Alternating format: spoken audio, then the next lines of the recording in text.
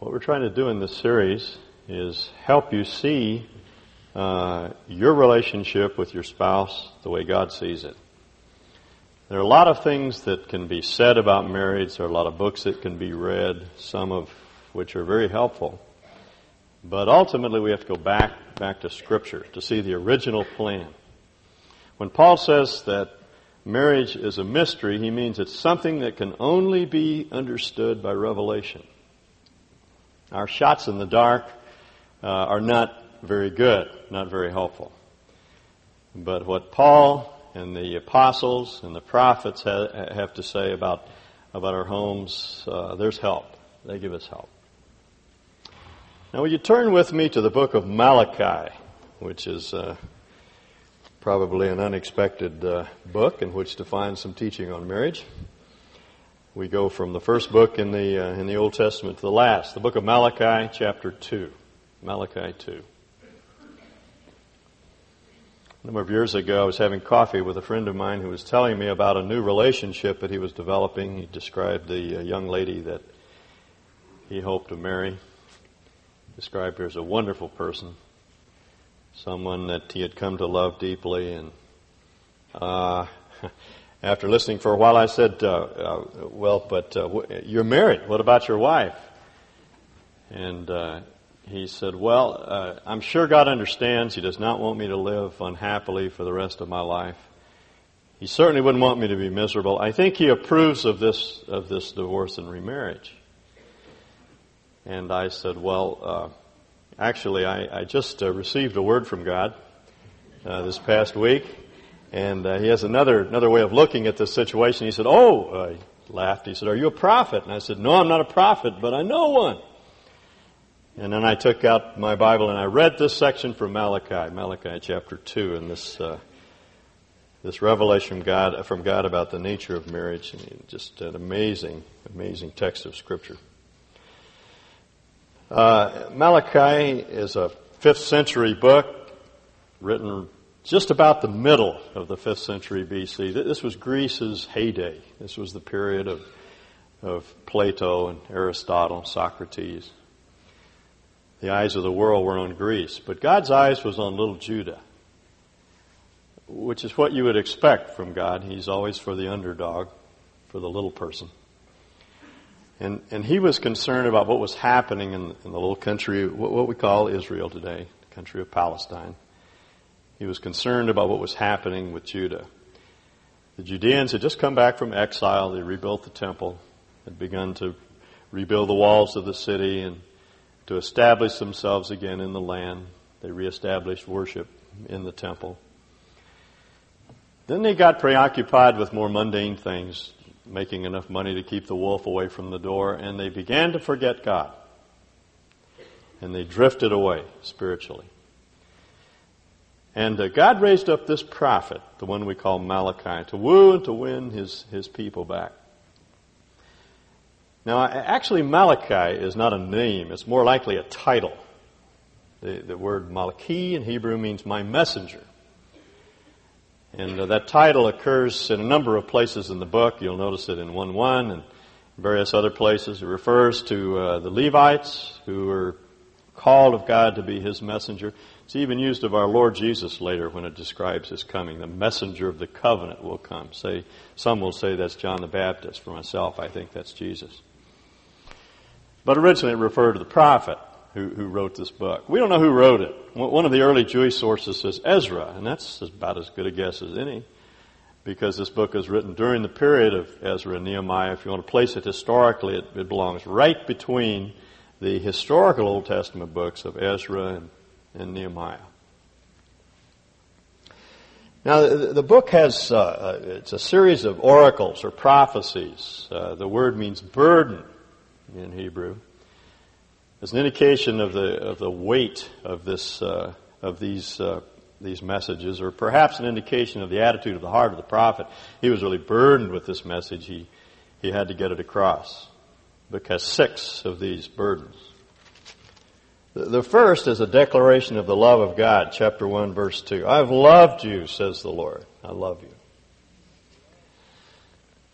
That's a great thing to know when you've made a mess out of your life. when you're down and out, when you've done things that you know are wrong and sinful, and you look back on them and you wonder if anybody loves you or if anybody really cares about you, it's good to know that God loves you. His love is unconditional and eternal. Men and I have been having a good time going through the little letter of 1 John in our Wednesday morning Bible study, and I pointed out last week in 1 John 3 where John says, "What manner of love is this, that we should be called the sons of God?" That the expression, what manner of, literally is from what country. And the idea is, what country does God come from to love us like this? This love is foreign. We don't see it in our homes. We don't see it in our nation. It's utterly foreign to us. That someone would cling to us and care for us and care about us and love us even though we've trashed our lives. And that's what the messenger wanted his people to know. It's what God wants us to know. I love you, says the Lord. And then the next oracle begins with verse 6, and it runs right down to the section we're going to talk about this morning, continues through 2:9. It's essentially an indictment of the clergy, of the priests of that day. He says some interesting things about the priests. He says, you have not taken the word of God seriously. You take blemished animals and you sacrifice those contrary to the law. He says, try that with your governor. Try that on April the 15th. Send Uncle Sam a bag of used tea bags. See how he likes that. It's that sort of thing that he's describing. You're not taking the Word of God seriously. You're not taking your ministry seriously. And as a cause and effect relationship, people are not taking you seriously. Now you can read through the oracle yourself. Basically, that's what he's saying. They don't even listen to you anymore. He said a priest is supposed to have wisdom, and he's supposed to impart instruction. He's impart that wisdom to those who come for instruction. But nobody even asks anymore. Sad to say that's what has happened to the clergy here in the West. No one takes us seriously anymore. And we're like British monarchs. We're just sort of there because traditionally we've been there, and we show up at state functions. They ask us to pray at city council meetings, but no one ever seriously considers us as counselors. I mean, shame on us. We're a bunch of rascals. It's our own fault. We've done it to ourselves because we don't have a prophetic voice anymore. We don't speak God's word. We speak a lot of nonsense, and no one pays any attention to us. It's what Jesus describes as salt losing its savor. When salt loses its saltiness, when it no longer preserves, it's good for nothing but to be cast out and trampled underfoot. And that's precisely what's happened to the clergy today. And that's precisely why we are having so many problems in our culture, in our society, in our homes, and in the community. No one knows what's right anymore. Is gay good? Who knows? Is premarital sex all right? Who knows? No one knows. No one's asking. They're asking these questions, but no one is coming to the priest and the prophet, the clergy, to find out because we've neutralized ourselves. It's our own fault. It's the sort of thing that Ezra does. He just takes us head on. And he says the first result of your lack of prophetic ministry is that society is beginning to deteriorate and is showing up in your homes. And that's the third burden on Malachi's heart, beginning with verse 7. Verse 10 of chapter 2. There are two problems. There's a problem of marriage and there's a problem of divorce. He says you're marrying the wrong kind of people and you're engaging in unlawful divorce. Verse 10. Have we, that is we Jews, not all one Father? Some commentators would say that he's referring to Father Abraham. Others would say our Father God. I would say the latter because that's the way he begins this prophecy in chapter 1. If I am a father, where is the honor due to me? Have we not all one Father? We're family, he's saying. We belong to one another. We're all brothers and sisters. Did not one God create us? Why do we profane the covenant of our fathers by breaking faith, or that is, being unfaithful with one another? Judah has broken faith. A detestable thing has been committed in Israel and in Jerusalem. Judah has desecrated or unsanctified the sanctuary the Lord loves. The sanctuary would be the people of God. It's not the building. The building simply represented the greater sanctuary, which was Israel in that day, the people of God. Today, God's church, God's people, wherever they gather. Judah has unsanctified the sanctuary the Lord loves by marrying the daughter of a foreign god. As for the man who does this, whoever he may be, may the Lord cut him off from the tents of Jacob, even though he brings offerings to the Lord Almighty. It's probably a reference to the priest, even if he's a priest. And he does this, or he aids and abets those that do. There's a problem in the text. We don't know exactly what Malachi has in mind. But he's either saying, those of you who do this, or those of you who encourage others to do it, may be cut off. In other words, if someone does this, they probably are not believers. That's the point.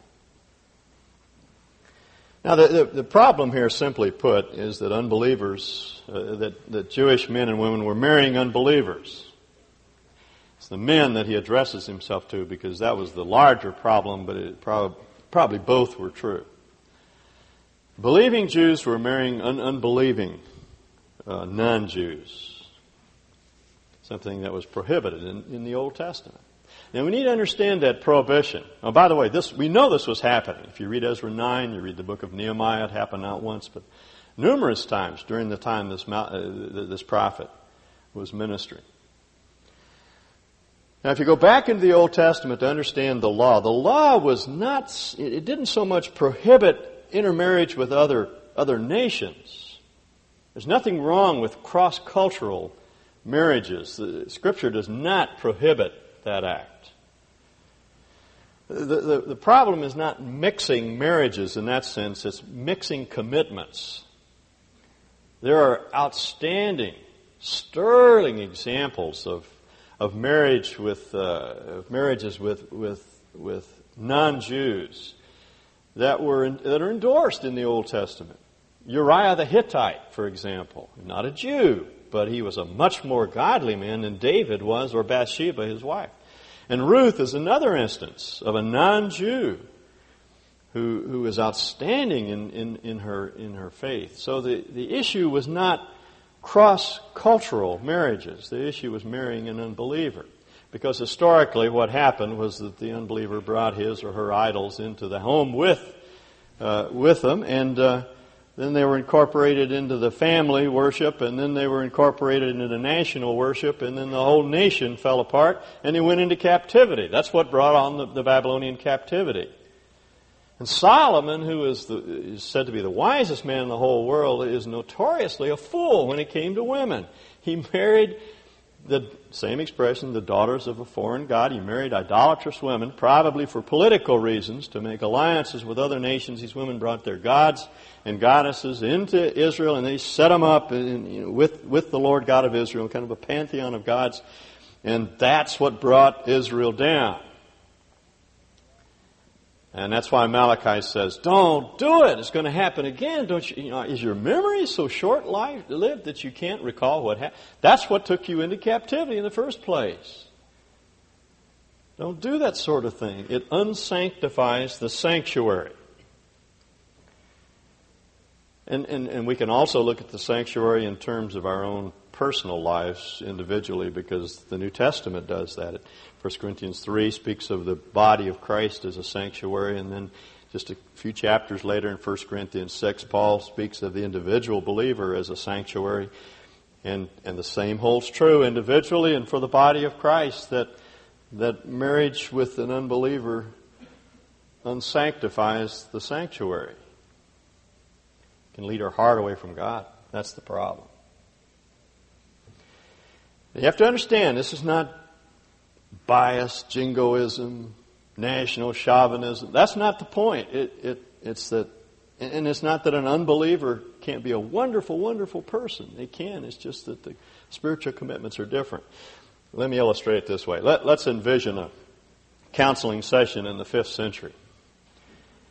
And Sally Greenberg shows up on Ezra's doorstep looking for counsel. And she says, Ezra, I have just met the most wonderful, wonderful man. He is so unlike my Jewish brothers. I mean, I don't have to keep slapping his hands off of me. I mean, he really respects me. He treats me like a real person. And he loves me. And I love him. And we want to get married.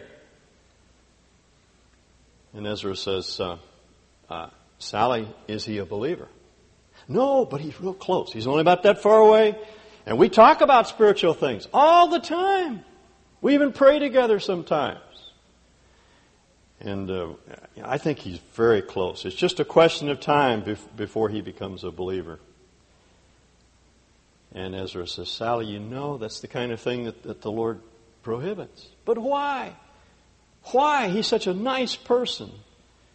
You know, frankly, he's so much better than many of my believing friends.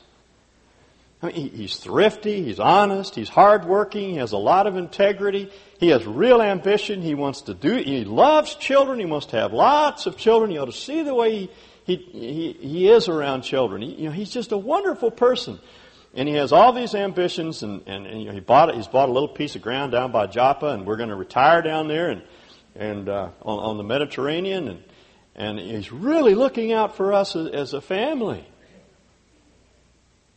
And Ezra says, that, Sally, is exactly the problem. Because you belong to God. And that's an eternal relationship. That's not just in the here and now. That lasts forever.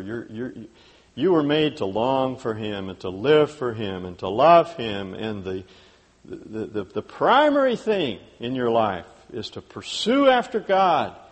And John here is going to settle for second best. He's going to pursue something else.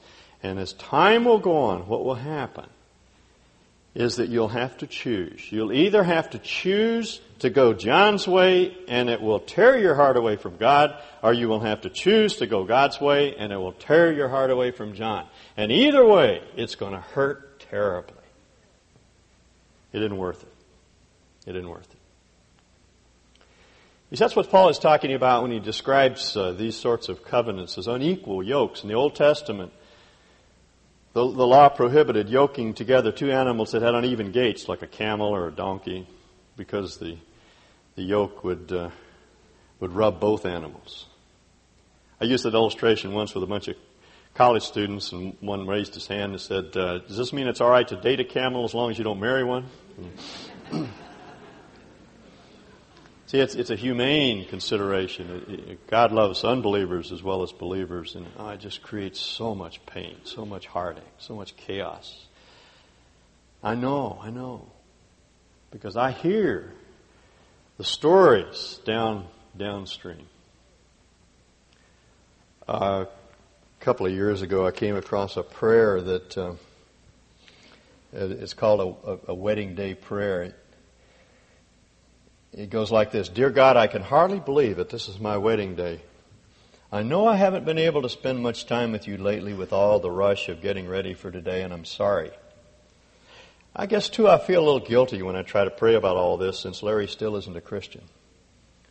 But, oh, Father, I love him so much. What else can I do? I just can't give him up. Oh, you must save him some way, somehow. Someday. You know how much I've prayed for him and the way we've discussed the gospel together. I tried not to appear too religious, I know, but that's because I didn't want to scare him off. Yet he isn't antagonistic, and I don't understand why he hasn't responded. Oh, if only he were a Christian. Dear Father, please bless our marriage. I don't want to disobey you, but I do love him, and I want to be his wife, so please be with us. And please don't spoil my wedding day. And God probably won't, because He'll let us have what we insist upon. But all He's trying to do is spare us the pain. Now let me say one thing more. The issue is not merely marrying a believer. The issue is marrying someone who has made God first. That's the kind of spouse you want, believe me. And you say, there anybody, I haven't found anybody like that. All right, you're better off single, frankly. Because there are a whole lot of things worse than being single, and one of them is being married to the wrong man. Well, let's go on. It gets too uncomfortable. Verse 13. Actually, it gets worse. Another thing you do. You flood the Lord's altar with tears. You weep and wail because He no longer pays attention to your offerings and accepts them with pleasure from your hands. Do you know what that reminded me of when I read it? I didn't have time to follow this up, but it occurs to me that this is what Peter is talking about when he says to men, live with your wives according to understanding, that is, understanding the way they are, and treat them as fellow heirs of the grace of life. We talked about that statement. They are equal. They are our partner. This is my friend. Created in God's image, just as I. He says, live with them as joint heirs of eternal life so that your prayers won't be hindered. Interesting. And that's exactly what Malachi says. If we don't do that, we'll pray and we'll weep and we'll wail and we ask for things and nothing will happen. God won't hear us. This is serious. You weep and wail because He no longer pays attention to your offerings or accepts them with pleasure from your hands. You ask why? It is because the Lord is acting as the witness between you, or has acted, actually, as the witness between you and the wife of your youth, because you have broken faith. You've been unfaithful to her, though she is your partner, the wife of your marriage covenant. Has not the Lord made one, though the remnant of the Spirit was His? And why one? Because He was seeking the offspring of God. So guard yourself in your spirit and do not break faith with the wife of your youth. Here's the second problem. First is that of unlawful marriage. This is a matter of unlawful divorce. And Malachi has three appeals that he makes. He says, first of all, remember your wife. And notice the way he describes her. She's described as your partner, which is reminiscent of the idea of helper in Genesis 2, your sidekick, your friend, the one brought in alongside to save you from your loneliness. She is the wife of your youth and the wife of your marriage covenant. A couple of things I think Malachi is trying to do. The first is he's trying to help them to see what a terrible thing they're doing. See, what happened is that they were looking at their wives and they were thinking, oh, she's kind of old and she's looking a little worn out. And my goodness, the young women down at the office look so much better. Or the young women were looking at their husbands and, he sat around the house all day in a T-shirt, watched TV, and he wasn't much to look at. And then there were these hunks down at the courthouse, and she was thinking maybe they're more attractive, or they certainly are more attractive, but maybe that'd be a better marriage, and they were breaking up their marriages. And Malachi says, wait a minute. That's a terrible thing to do to the wife of your youth. Think about all you've gone through, all those years of struggle and pain. Stood beside the bed of your child when they were ill, and you made it through the tough times when you didn't have much money, and very often she had to work so you could go to school. I have a friend who went off to medical school. His wife supported him for, 5, 6, 7 years, and as soon as he graduated from medical school, he dumped her. This sort of thing goes on all the time. Malachi says, oh, shame on you. Think about the fact that this is the wife of your youth. I read an old commentary. Well, actually, it was a quote from an old commentary this past week. Very touching. I love the flowery way of writing that they used to have. This fellow's name is T.V. Moore. Puts it well. He's commenting on this verse. She whom you thus wronged was the companion of those earlier and brighter days when in the bloom of her young beauty she left her father's house and shared your early struggles. and rejoiced in your later success, who walked arm in arm with you along the pilgrimage of life, cheering you in its trials by her gentle ministry. And now when the bloom of her youth is faded and the friends of her youth have gone, when father and mother whom she left for you are in the grave, then you cruelly cast her off as a worn-out, worthless thing and insult her holiest affections by putting an idolater and a heathen in her place. You know, we have ways of justifying these terrible things we do, but Malachi won't let us. I think there's something else that Malachi is trying to do. He's trying to regenerate that first love that we had for one another. Do you remember what that was like? I've lost track of the men that have talked to me about getting divorces, and they always say the same thing. I don't love her anymore, and as a matter of fact, I never did. How many times have you heard that? I have a stock answer to that, whether I say it out loud or not. You know, I don't believe it. I don't believe it. Here in the West, nobody gets married because they have to necessarily. You know, we don't contract marriages. There are a few shotgun marriages around, but by and large, we get married because we like each other, because we love each other, because we think we're going to live together for life. Nobody gets married, you know, with the idea that I'm going to be miserable for the rest of my life. I really want to be miserable, so I'm going to marry someone I can't stand. But I've heard people say that. I never did like her. I said, oh, come on now. What did you get married for? No, that's a cop-out. That's all that is. That's an ungodly cop-out. Sure you did. His love's grown cold. That's all. And I think what Malachi is doing is trying to get us to see that love can be regenerated, that God can do anything, even when your heart's cold and you've been hurt over the years. He can warm your heart toward that person. There's an interesting verse. It's a bit of misuse of this verse, but forgive me if you will. I used it this last week. A fellow came to me and said, my wife doesn't love me anymore, and I can't make her love me. And I said, that's right, you can't. There's nothing we can do to make someone else love us, but God can recreate love in her heart. And I had him turn to Jeremiah 31, where God says, I'm going to do a new thing in Israel. A woman will put her arms around a man. And he's speaking metaphorically of Judah throwing her arms around God.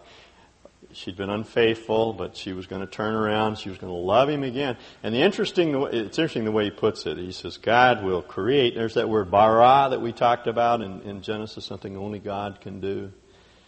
He will create love in that person's heart. And I applied that to his situation. I said, God can recreate love in her. It used to be there. It may be dead. It may seem dead, but it's dormant. It can be recreated. God can make something out of nothing. He did it once before, and He can do it again. I think that's what Malachi is doing. He's just remember the wife of your youth. That, by the way, is a phrase that's used over and over again. It'll turn up again in Proverbs 5. You'll see it. It's a good term to remember. That woman sitting next to you, most likely, is the wife of your youth, or the husband of your youth. He may not look like much these days. I mean, he's kind of old, worn out. But that's the husband of your youth. That's the wife of your youth. You need to keep that in mind. The second thing that God does is remind them of their wedding day. It's interesting.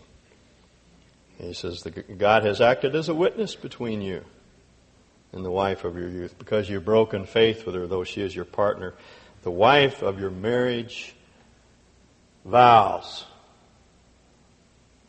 You understand what God is saying? When you got married, He was there.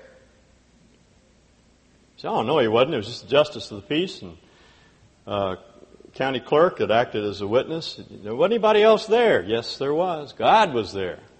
He was looking over your shoulder. He heard what you said.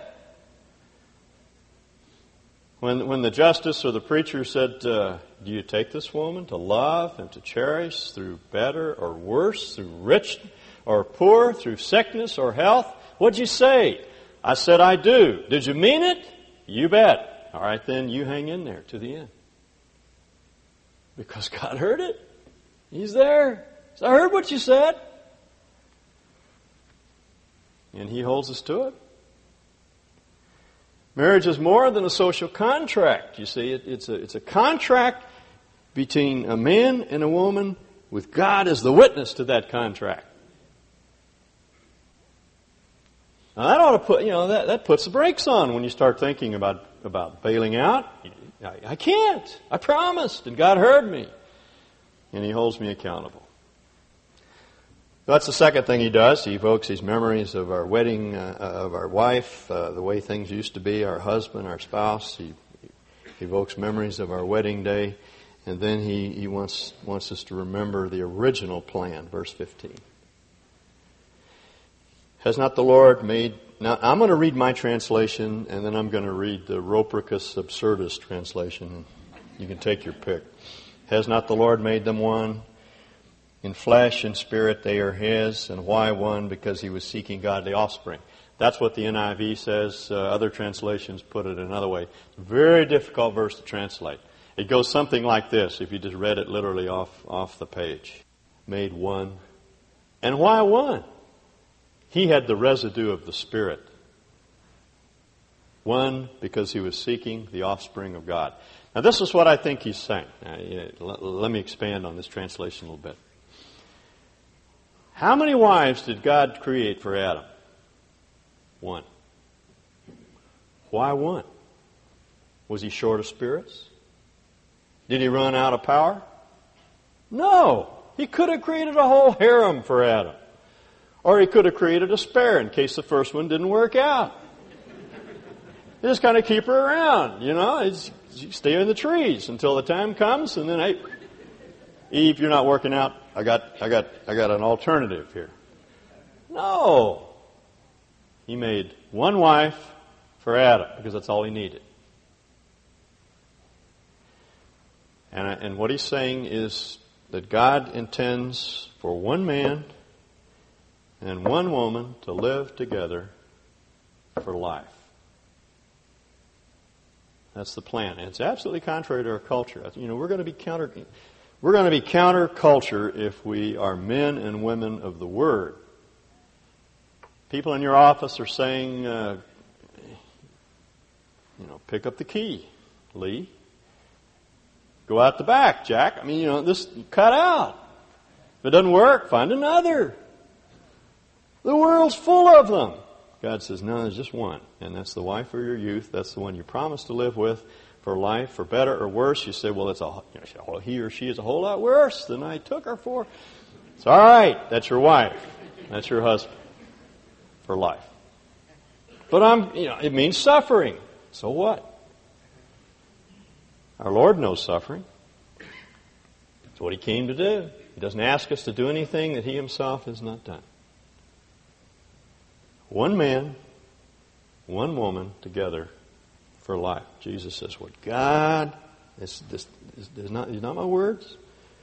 This comes from the lips of our sovereign Lord. What God has joined together, let no one separate. See, that's why God hates divorce.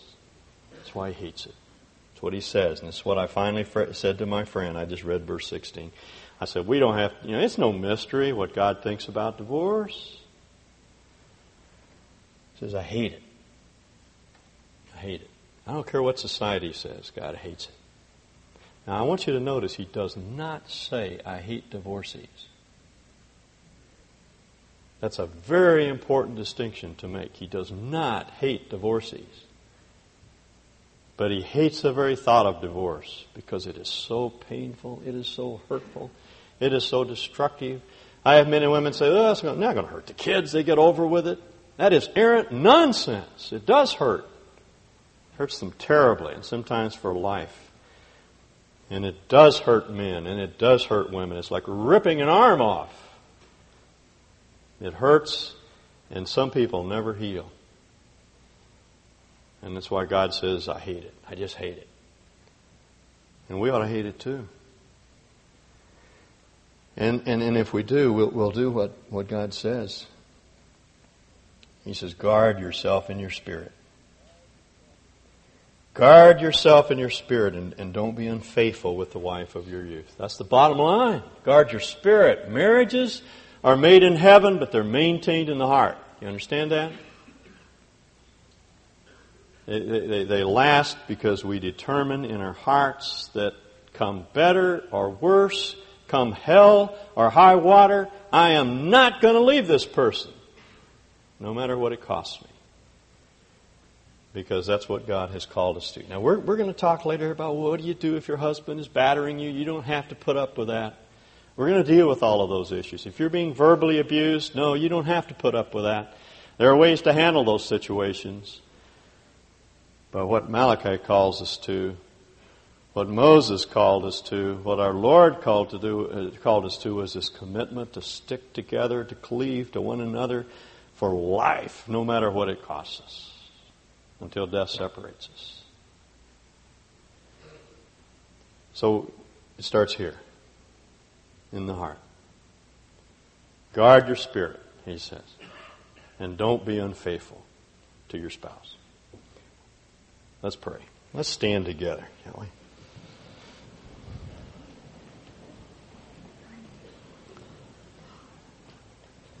Let's pray. Now, I know that many of you have gone through divorces in the past few months or years. And you look back on that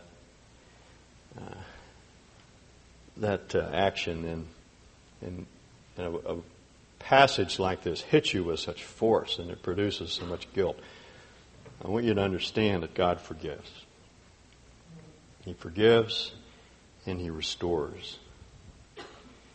If you were divorced on anything other than biblical grounds, it's sin, and it needs to be faced and confessed as sin. But He's faithful and just to forgive us our sin and to cleanse us from all unrighteousness. Or perhaps you've been unfaithful to your mate this last year. Again, He forgives. If we truly repent, He does not condone a lifestyle of unfaithfulness. That's one of the things that breaks the marriage relationship. It's one of the bases, you see, on which we can divorce and be remarried.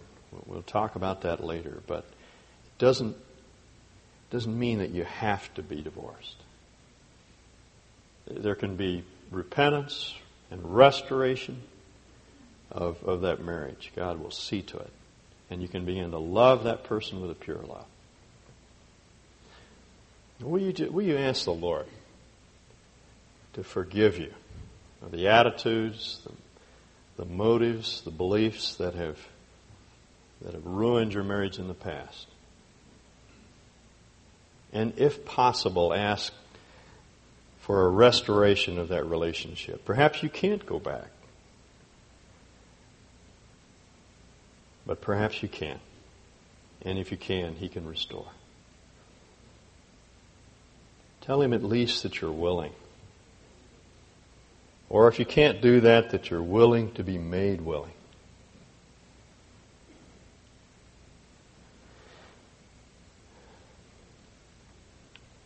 Lord, these words strike us with such force, all of us. We thank You for these reminders. Not altogether gentle reminders. Hard stuff to handle. But nevertheless truth. Help us to come to terms with it. Keep us from rejecting it out of hand. Keep our hearts soft. Help us to respond to the Word and to let it do its work, produce its fruit, its results in our life. Lord, heal our marriages. Help us to recommit ourselves to one another. Help us to make that covenant firm and final. And never again contemplate the idea of divorce simply because it's just too hard the way we're going. Lord, we know that we're called to live a life of hardship. It's the life that You've called us to. It's the life that You lived. And it may entail injustice. It may be very, very difficult, but we thank you that you sustain and you provide, you enrich our lives, you give us just what we need a day at a time to face the circumstances we have to face in our homes.